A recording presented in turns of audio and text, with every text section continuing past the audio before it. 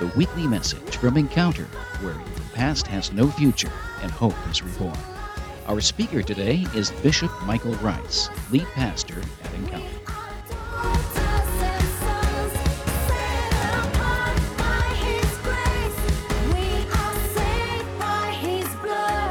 Good morning, church. How you doing today? Most of you look pretty good.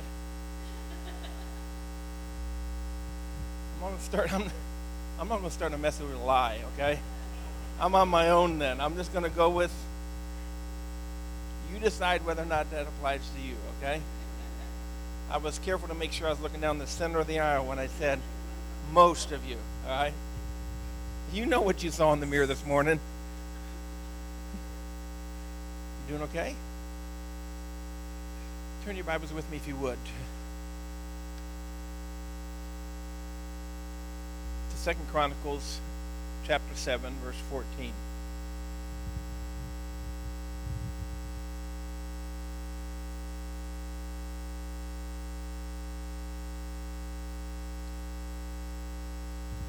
Second Chronicles chapter 7, verse 14.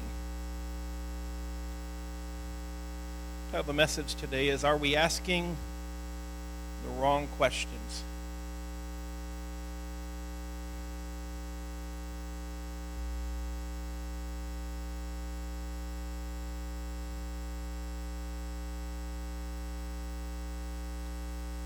I want to start by reading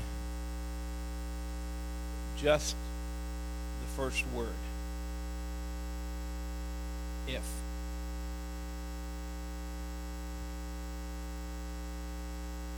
If. Would you stretch your hands this way and pray with me and for me? Father, I need you today. I know that you have placed this on my heart. If I could share it just a small measure in the way that you've shared it with me, Father. Holy Spirit, I know that you're here.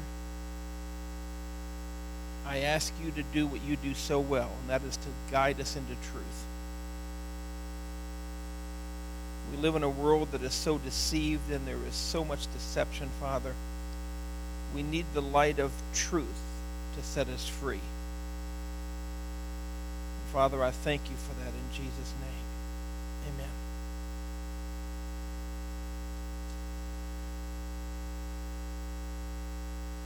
As I look around the room, there's probably just a couple of people here that have lived longer on this planet than I have. And I can tell you that I don't know that I've ever lived in a time that there are so many questions. There's always been questions. I'm not sure that I've ever lived in a time when there's been so many. If you've ever watched a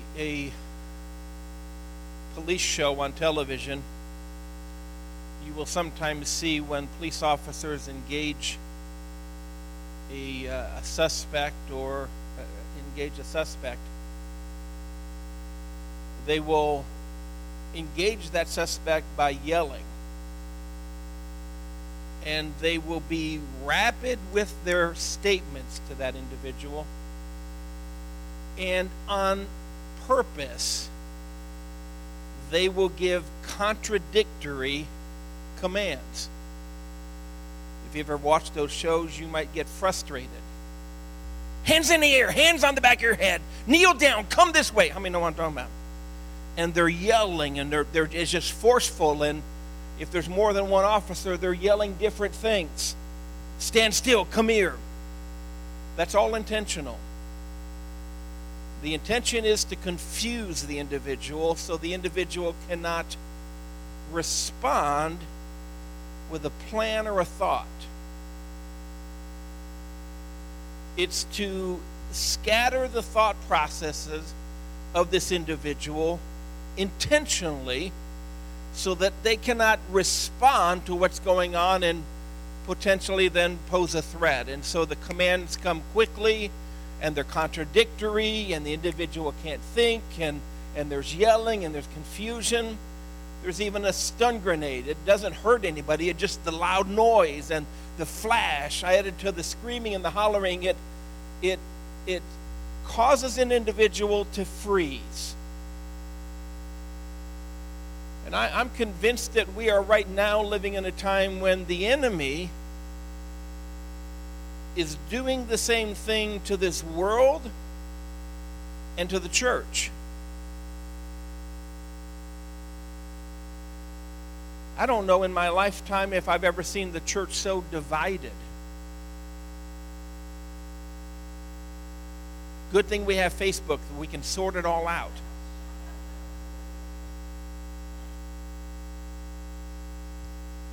Those in the world are asking questions about the pandemic. Is it real? Is it not real? Wear a mask, don't wear a mask. Am I going to die? Am I not going to die? Should I stay in my home? Should I go out?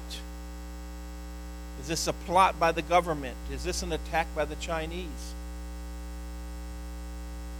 If you don't wear a mask, but I do, are you going to kill me? Does this medicine work? Does that medicine work? Is this a one-off, or is this thing coming back? Is there a second wave coming? Do we need to be careful? Do we need to just go out and live our lives? People are asking questions about the economy. I see advertisements shoved in my face about the coming economic boom and how to get into it, followed by the next ad saying, are you ready for the next depression? Buy this, sell that. Get ready for a rocket ship to retirement glory. Are you about to lose it all? Are we going to come back from this most unprecedented economic collapse, or are we stuck here forever? We don't, in this country, even know if our president is of God or of the devil. We don't know in this country, are the Democrats good people? Are the Republicans good people? Are they all bad? Do we need a new party? Questions. George Floyd. Was he the victim of an angry cop, or was he the victim of a racist cop? Was he a victim? Are we a racist country, or are we not a racist country? Do we hate, or do we not hate? Does the attitude of that cop reflect the attitude of America? People are asking those questions.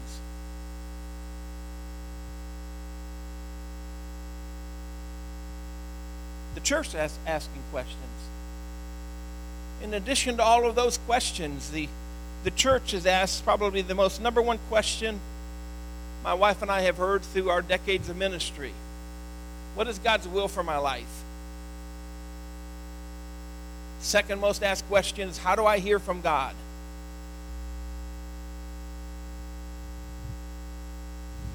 Why does God let bad things happen? Why does God not heal everybody? Those are questions that are often asked. And I think we are finding ourselves right now in a place, it's almost as if the cops have kicked down the front door and they're yelling with the intention to distract.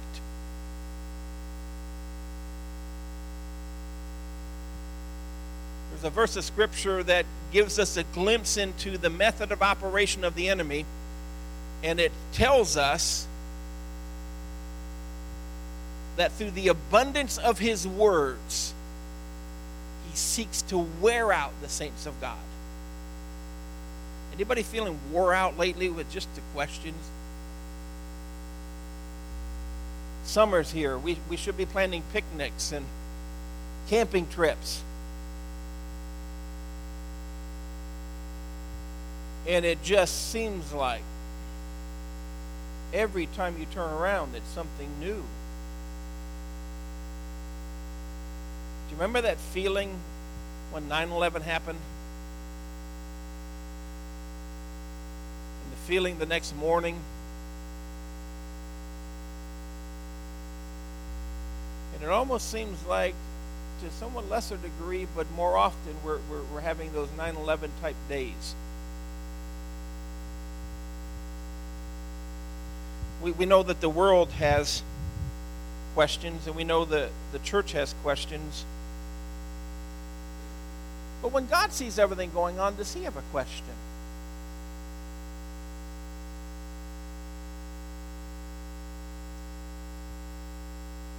Some would say God has all the answers. But does God have any questions?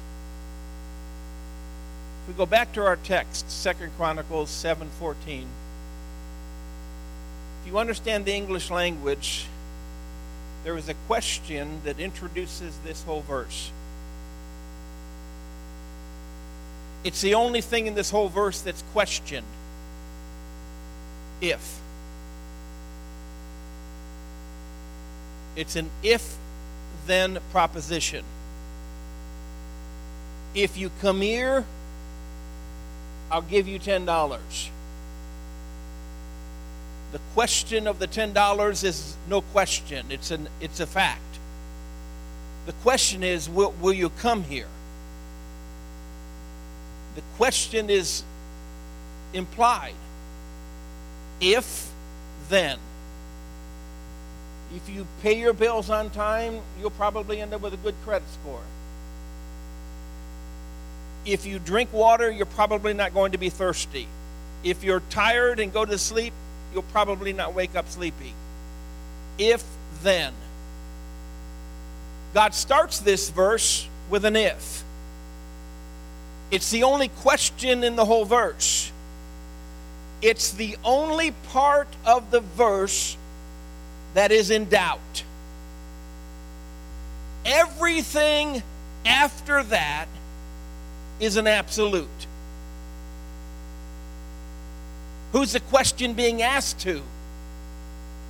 If my people,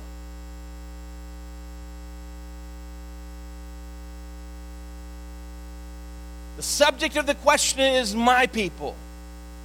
I want the church to hear something this morning. God is not looking for the mayor of Streetsboro. He is not looking for Governor DeWine, and he's not looking for Donald Trump, and he's not looking for NATO, and he's not looking for the world organizations to fix the problems of the world. He is not looking for whites to quit being racist. He's not looking for blacks to quit being racist. He's not looking for cops to all be good. He's not looking for men to be men and women to be women. He is looking for his people. His focus and vision is not divided. He is not going to fix this world through anybody else except his people. If my people, and he then takes it even further, not just those who name the name of Jesus, not just those who call themselves Christian, my people, which are called by my name. You see, we get a new name potentially only 2 times in life. Number one, when we are born into a family, we are given a name. Secondly, if you're a female, when you marry into a family, you get a new name. If you are a true believer now, you were given a name by the family you were born into of the body of Christ. There is coming a day when we will be giving a new name in glory. So God here is causing you and I to understand something. It is not simply those people who claim to be his. It's those people who have been born into the kingdom. A number of years ago, God used one of my shortcomings to teach me a lesson. God ever do that to you?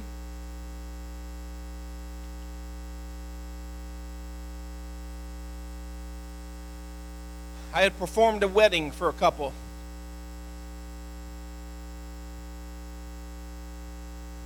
When we got done that day, the wedding license got put on my desk, and normally I would sign it and give it to the secretary, and she would get it sent off and things taken care of, and stuff piled up on my desk, and the marriage license got buried. I'm not talking about yours.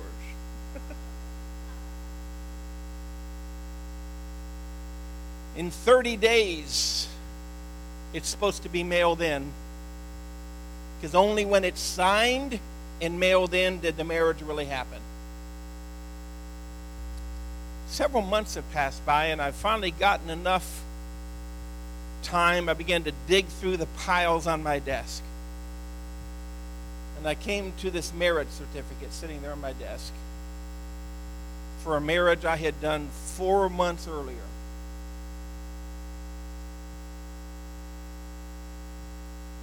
And there it sat. There's even a big line across the bottom. $500 fine for failure to file this in 30 days. Like anybody else, I quickly thought, who can I blame on this? Finding nobody. I signed it, I put it in the envelope, and in that moment, the Father said this to me. He said, legally, they just got married. Until now, all that has happened was a ceremony.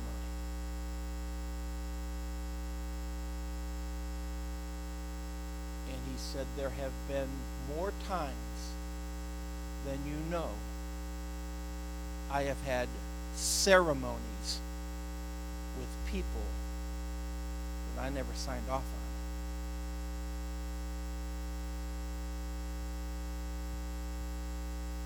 Sometimes people boo-hoo at an altar, and it really isn't about salvation.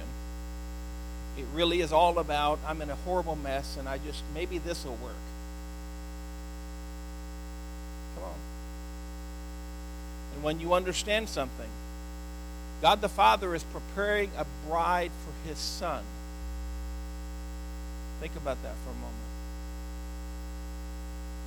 And he sees our heart.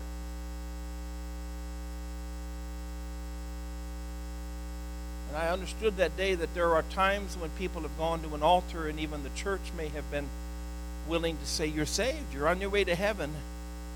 Yet the Father hasn't signed off because he knows why they really were there. If my people, the ones that are called by my name, truly my people, there's a separation going on in the church world, the hot from the cold.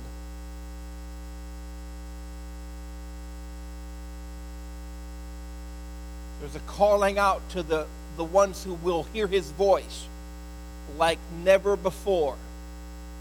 A number of years ago, I preached a message called The Time of Provocation. We are deep into that now, where God is provoking you and I to make a choice. Choose you this day who you will serve. If God is God, serve him. If self be God, serve self. If my people, which are called by my name, will humble themselves and pray. I can tell you, according to the scripture, why somebody won't pray. Because they have pride. You don't pray if you have pride. When you have pride, you think you can handle it. When you have pride, you don't need God. When you have pride, you only pray when you can't handle it. That's pride. Paul told us we should pray without ceasing. We should constantly be in a spirit and an attitude of prayer. Be quick to listen and slow to speak. You could devastate somebody with your next words. Be careful what you say. The Bible says that the very footsteps of the righteous man are ordered of God. I've placed orders that never got delivered.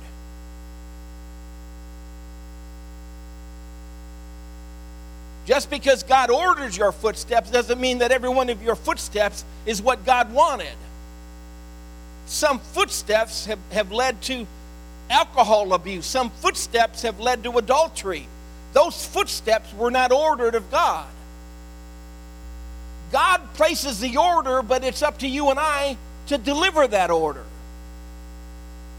And how will we know what the footsteps are unless we pray? I won't share the whole long story with you, but there was a time when God spoke to my heart about taking JJ to see a baseball game. I didn't have tickets. God said, go. I called them up. They said, we're sold out. We have no tickets. God said, go.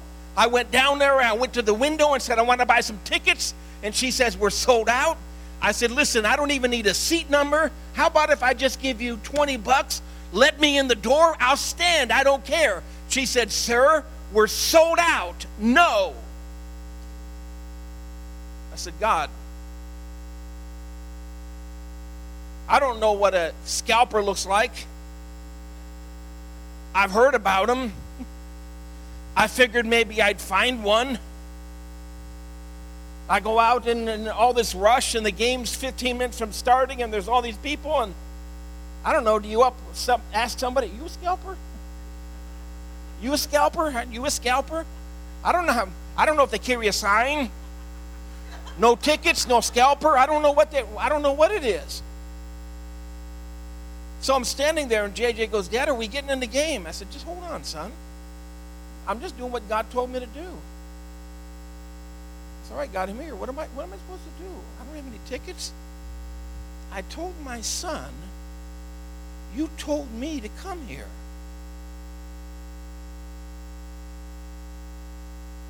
I'm standing looking out at this sea of concrete, and the Lord tells me to walk over there. He shows me a spot on the concrete amongst all these people rushing, and you know how it is, the main gates of a game about to start. I said, JD, come here. He said, where? I said, we're supposed to go over here. Dad, come here.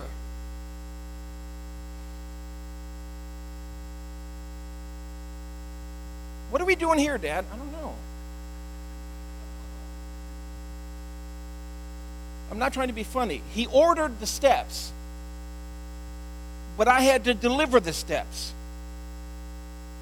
I'm standing here. We're standing here 2 or 3 minutes, and these two ladies go walking by, and literally as they get right here, one of their phones ring, and she stops. I mean, she's like right here. Hello? What? Where are you guys? What? Oh, you have got to be kidding me. No, it's not okay. What am I supposed to do with these Oh, just forget it. She turns to her friend. They're not coming. I'm standing right here. Excuse me? I'm sorry. I wasn't trying to listen in on your phone call, but I couldn't help but hear it. I said, do you want these tickets? I said, I'll pay. Here, just take them. And so I take these tickets, and we go in. I've never been to the ballpark, and they got letters and numbers on them. And I go down there. I'm one row from the field on the third base line. It's like, I didn't pay a dime for him. I didn't pay a dime for him. And listen to me for a moment. I'm saying that to say this, that God was using that to teach me something. He can order my footsteps, but I have to obey them. But if you don't ask him, you won't know what he wants out of you. He's saying here that my people, you know, not those fakers, the ones that are called by my name, they'll get rid of their stinking, ugly pride. And they'll pray to me about everything. Everything. My wife and I were offered to come here to this church. God hadn't told me anything about coming here. We had just turned the corner where we're at. I told the overseer, no way. I am not the slightest bit interested in going to Streetsboro, Ohio. Thank you, goodbye.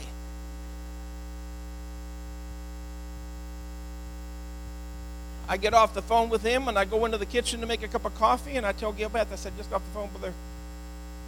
And this was the conversation, and she goes, well, I got a question for you. Why? You pray about everything. Why didn't you pray about it? She's right. I don't know why I didn't. No, I do know why. Pride. I thought I had it all figured out. Come on. So being the man of great faith that I am, I gave her a smart aleck answer. Okay, you're right. You're right. I'll pray about it, and then I'll tell him no. That's exactly what I said. That's the part of me I'm working on. I go back into my office with my cup of coffee and go back to work. And I stopped working and I stepped out and onto a little patio we had there. And sat down in the chair and I said, okay, God, first off, I'm sorry.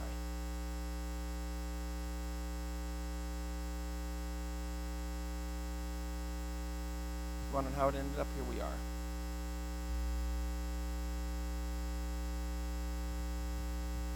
Pride will kill your prayer. Prayer will kill your pride.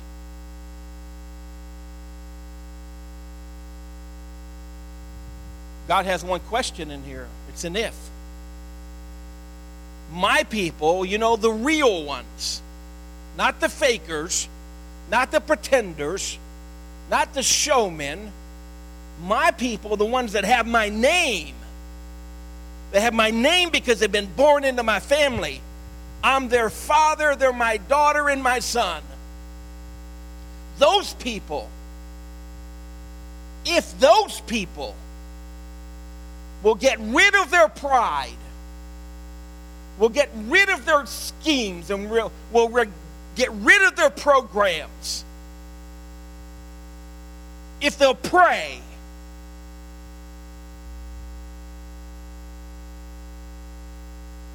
if those people will seek my face, those people, he needs a church that seeks his face and not his hand.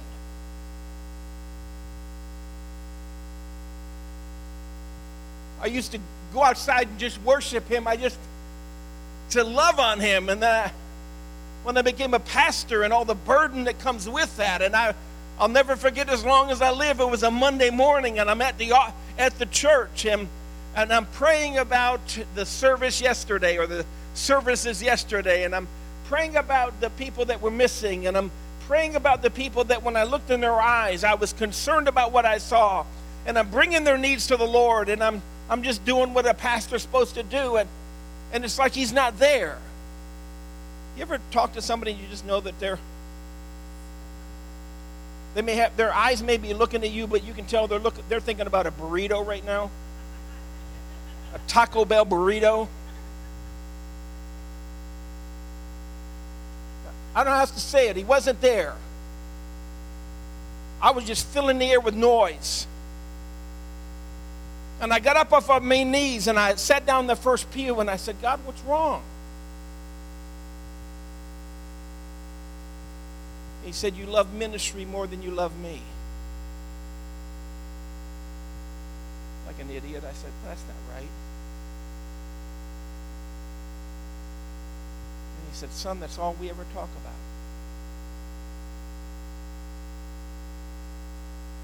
Then he showed me something. I'm not going to go into all the details, but he showed me a glimpse of me on the top of a tree in the middle of the night. And I know exactly when that happened. It was in February in northern Ohio, and it was freezing cold. And I was just a young Christian, and I climbed to the top of the tree because, shoot, it seemed like maybe I could get closer to him up there. I know that's stupid, but my heart was in the right place. It's the thought that matters, isn't it? And in that tree, I just loved on God, and I worshiped Him, and I told Him how I loved Him, and I just poured myself out. And I remember being concerned because it was so cold up there, and I'm just crying rivers, and I'm thinking I might get frostbite on my face. But my face felt like it was burning red hot. That was years earlier. Now in this moment, he said, it's all we ever talk about. And in my mind, some of you won't accept this, I'm just telling you the truth. In my mind, here was this picture of this dark landscape and this tree with no leaves on it, and some little guy in the top of the tree that had my face on it, looking up and crying like this. And he said, that's all we ever talk about. And I thought, that's been too long.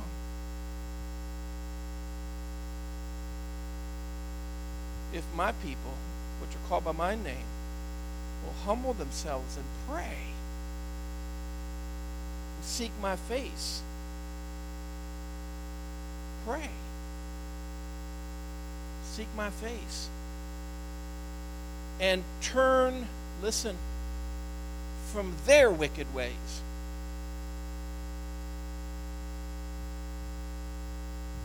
God, would you just help our president? Make him do the right thing. God, would you just help the Republicans? God, would you help the Democrats? God, would you work on the homosexuals? God, would you work on the white racists? God, would you work on the black racists? God, would you work on the atheists? God, would you work on the devil? God, would you work on the witches? God, would you work on all of those people? God, fix all of these people. They're so messed up, God. Fix all these people. God, why aren't you fixing these people? If my people, which are called by my name, will humble themselves and pray and seek my face and turn from their wicked ways. Can I tell you, a heart full of wickedness cannot tell a holy God how to make wicked people holy? There is judgment coming upon this earth, but we forget that judgment begins in the house of God. He still needs a holy, separated people who know the power of a praying church, who knows that He is not waiting for this world to get its act together. He is waiting for the church to get its act together. He said, if those people that are called by my name will humble themselves and pray and seek my face and turn from their wicked ways, then, there's an if then, I will hear from heaven, forgive their sin. Oh no, God, we weren't talking to you about us. We were talking about all those other nasty people out there. This is better than y'all letting on. God, we don't need you to work on us. We're fine. It's all them nasty people you need to fix. You know, those bad ones. Those really bad ones. That's what's wrong with the world, God. It's the Republicans. It's the president. It's the World Health Organization. It's the pandemic. It's the blacks. It's the whites. It's the homosexuals, God. It's the witches. It's the atheists. It's the abortionists. Those people need fixed, God. God says, if my people, we're not hearing it. If my people, mine, those the real ones that are called by my name, will get out of their ugly pride and pray and quit seeking my hand, look at me in the face, and if my people that are called by my name will turn from their wicked ways. We don't like this, do we? I know you wanted me to beat up on somebody else.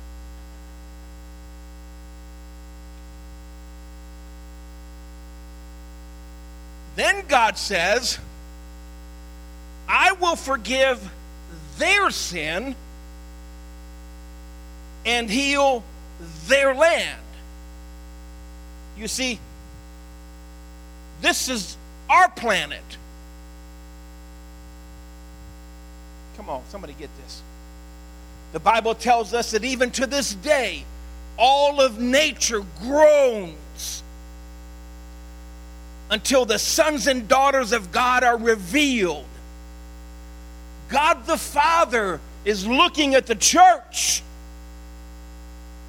Nature, the creation of God the Father, is looking at the church. And we're trying to figure out if Bill Gates is trying to put a microchip in us.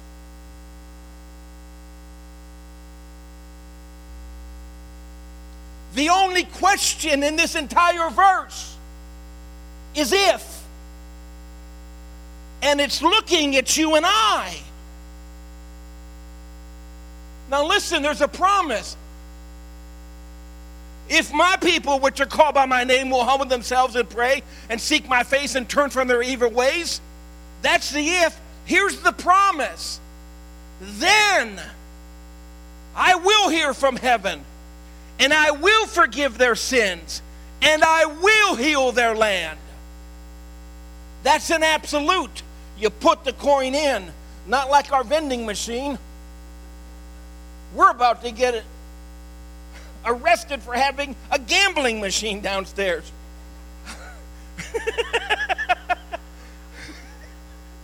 I'm going to put my 75 cents in. I might get something, I might not.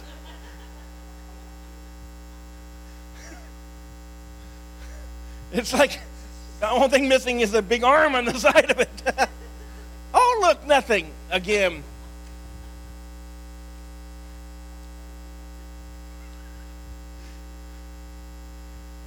Thank you for your donation. I'll just say that.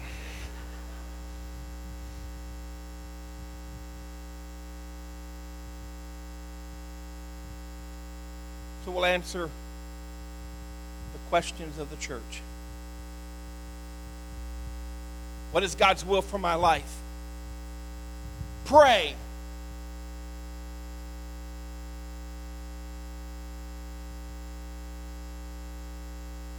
I don't know what God wants me to do. Yes, you do. Pray.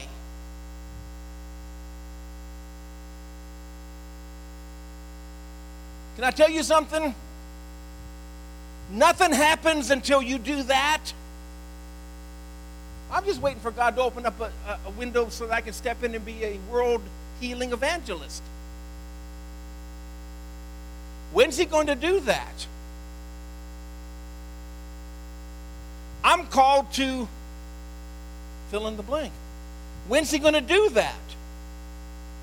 And he's saying, when are you going to pray? When are you going to pray?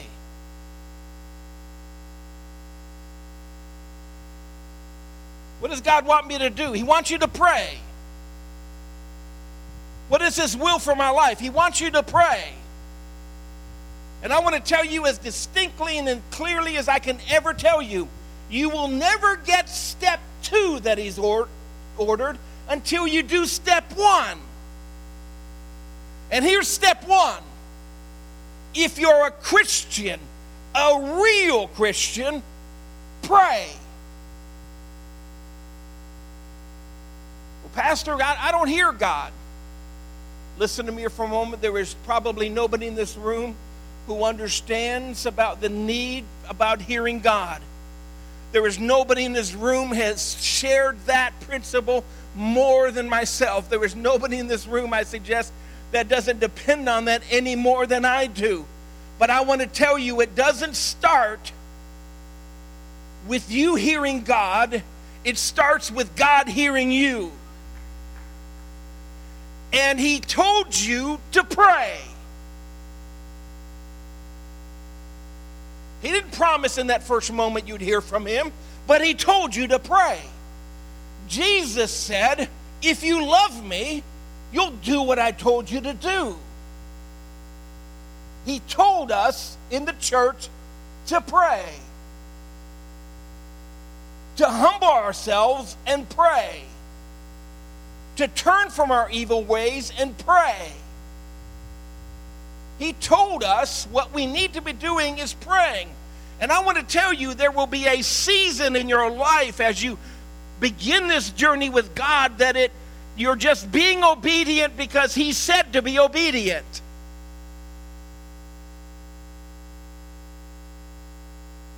They that come to God must believe that he is, and that he is a rewarder of those that diligently seek him. We want God to be the Easter bunny with jelly beans. God, I prayed for 5 minutes. Give me my jelly bean. God, I prayed another couple minutes. Give me my jelly bean. You know what I'm talking about. Pastor, I don't understand. I prayed for this the other day and nothing happened. They that come to God must believe that he is, and that he is a rewarder that diligently seek him.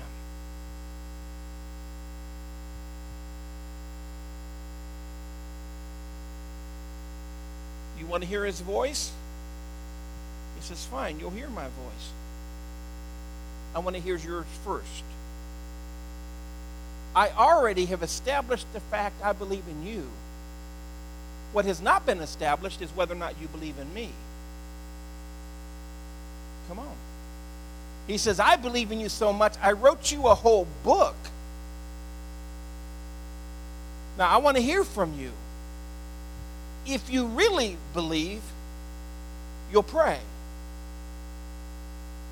If you're really one of mine, you'll pray. If something really did happen when you got saved, you'll pray. God, why don't you heal everybody? Why do you let bad things happen? God would say, why did you not pray? I don't know if I'll ever get to the place in my walk with God that everybody I pray for gets healed. But I can tell you 100% of the prayers that never got answered. And they're the ones that I never prayed.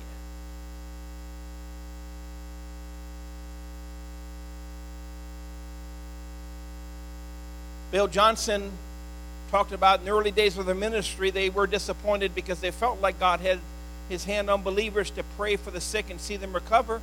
I mean, the Word of God says that, and they would pray for people and nobody would recover. And so they backed off praying for people for a while because it just seemed like it was hurting more than helping. Like a very long story short, he decided that he wasn't supposed to pray for people simply for the results. He was to pray for people because God said to pray for people. Lay hands on the sick.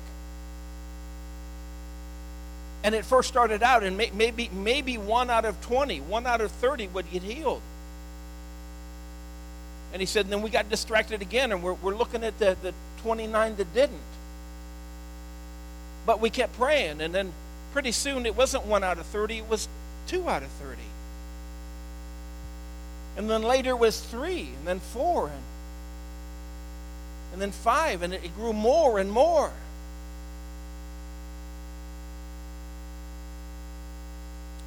When was the last time you witnessed to somebody? You shared God with them. Can I tell you, the pump is primed. As it grows darker, the light of the church is shining brighter. People are aware that the government can't save us. The government can't protect us. The government can't supply all of our needs. They're looking for someone and something they can depend on. And you and I need to be the fence post or the signposts that point to Jesus. We need to be opening our mouth. We need to be praying. Not everybody you lay hands on will get sick, will get healed from their sickness. But I'll tell you what, more will get healed than if you don't pray. And we were simply told to pray. And so we need to ask the same question that God is asking. If. It's a corporate question. It's a personal question.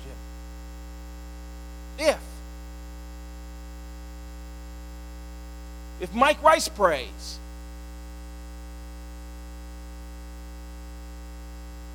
if James prays,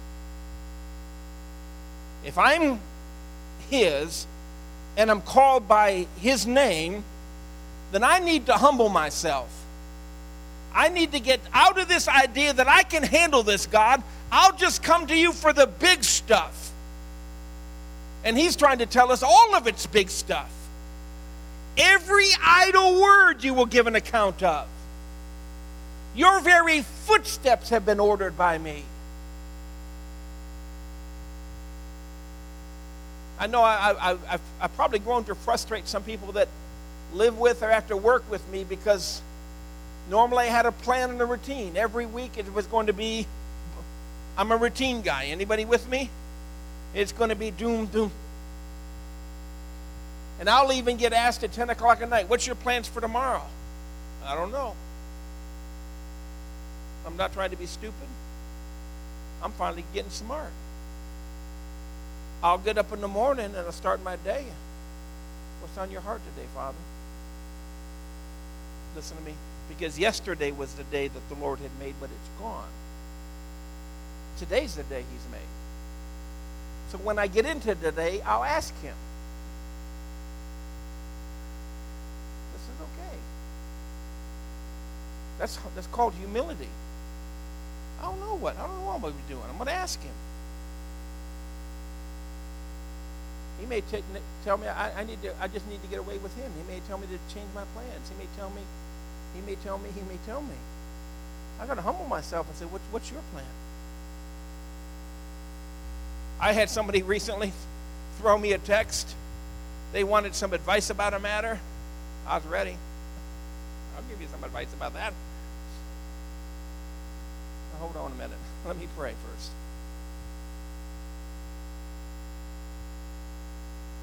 I had a lot to share with them.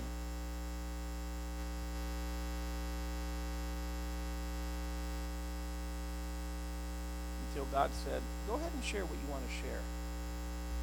And mess up everything that I'm trying to do. Do you know how hard it is to keep your mouth shut sometimes? Turn to the person next to you and say, I know exactly what he's talking about. I know exactly what he's talking about. It's sometimes hard just to keep your mouth shut. Stand to your feet, church.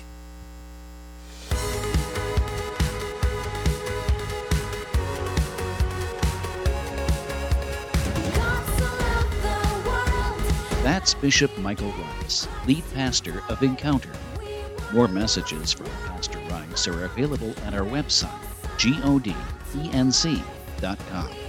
You can subscribe to our regular podcast through our website or on iTunes. Find us on Facebook under Encounter.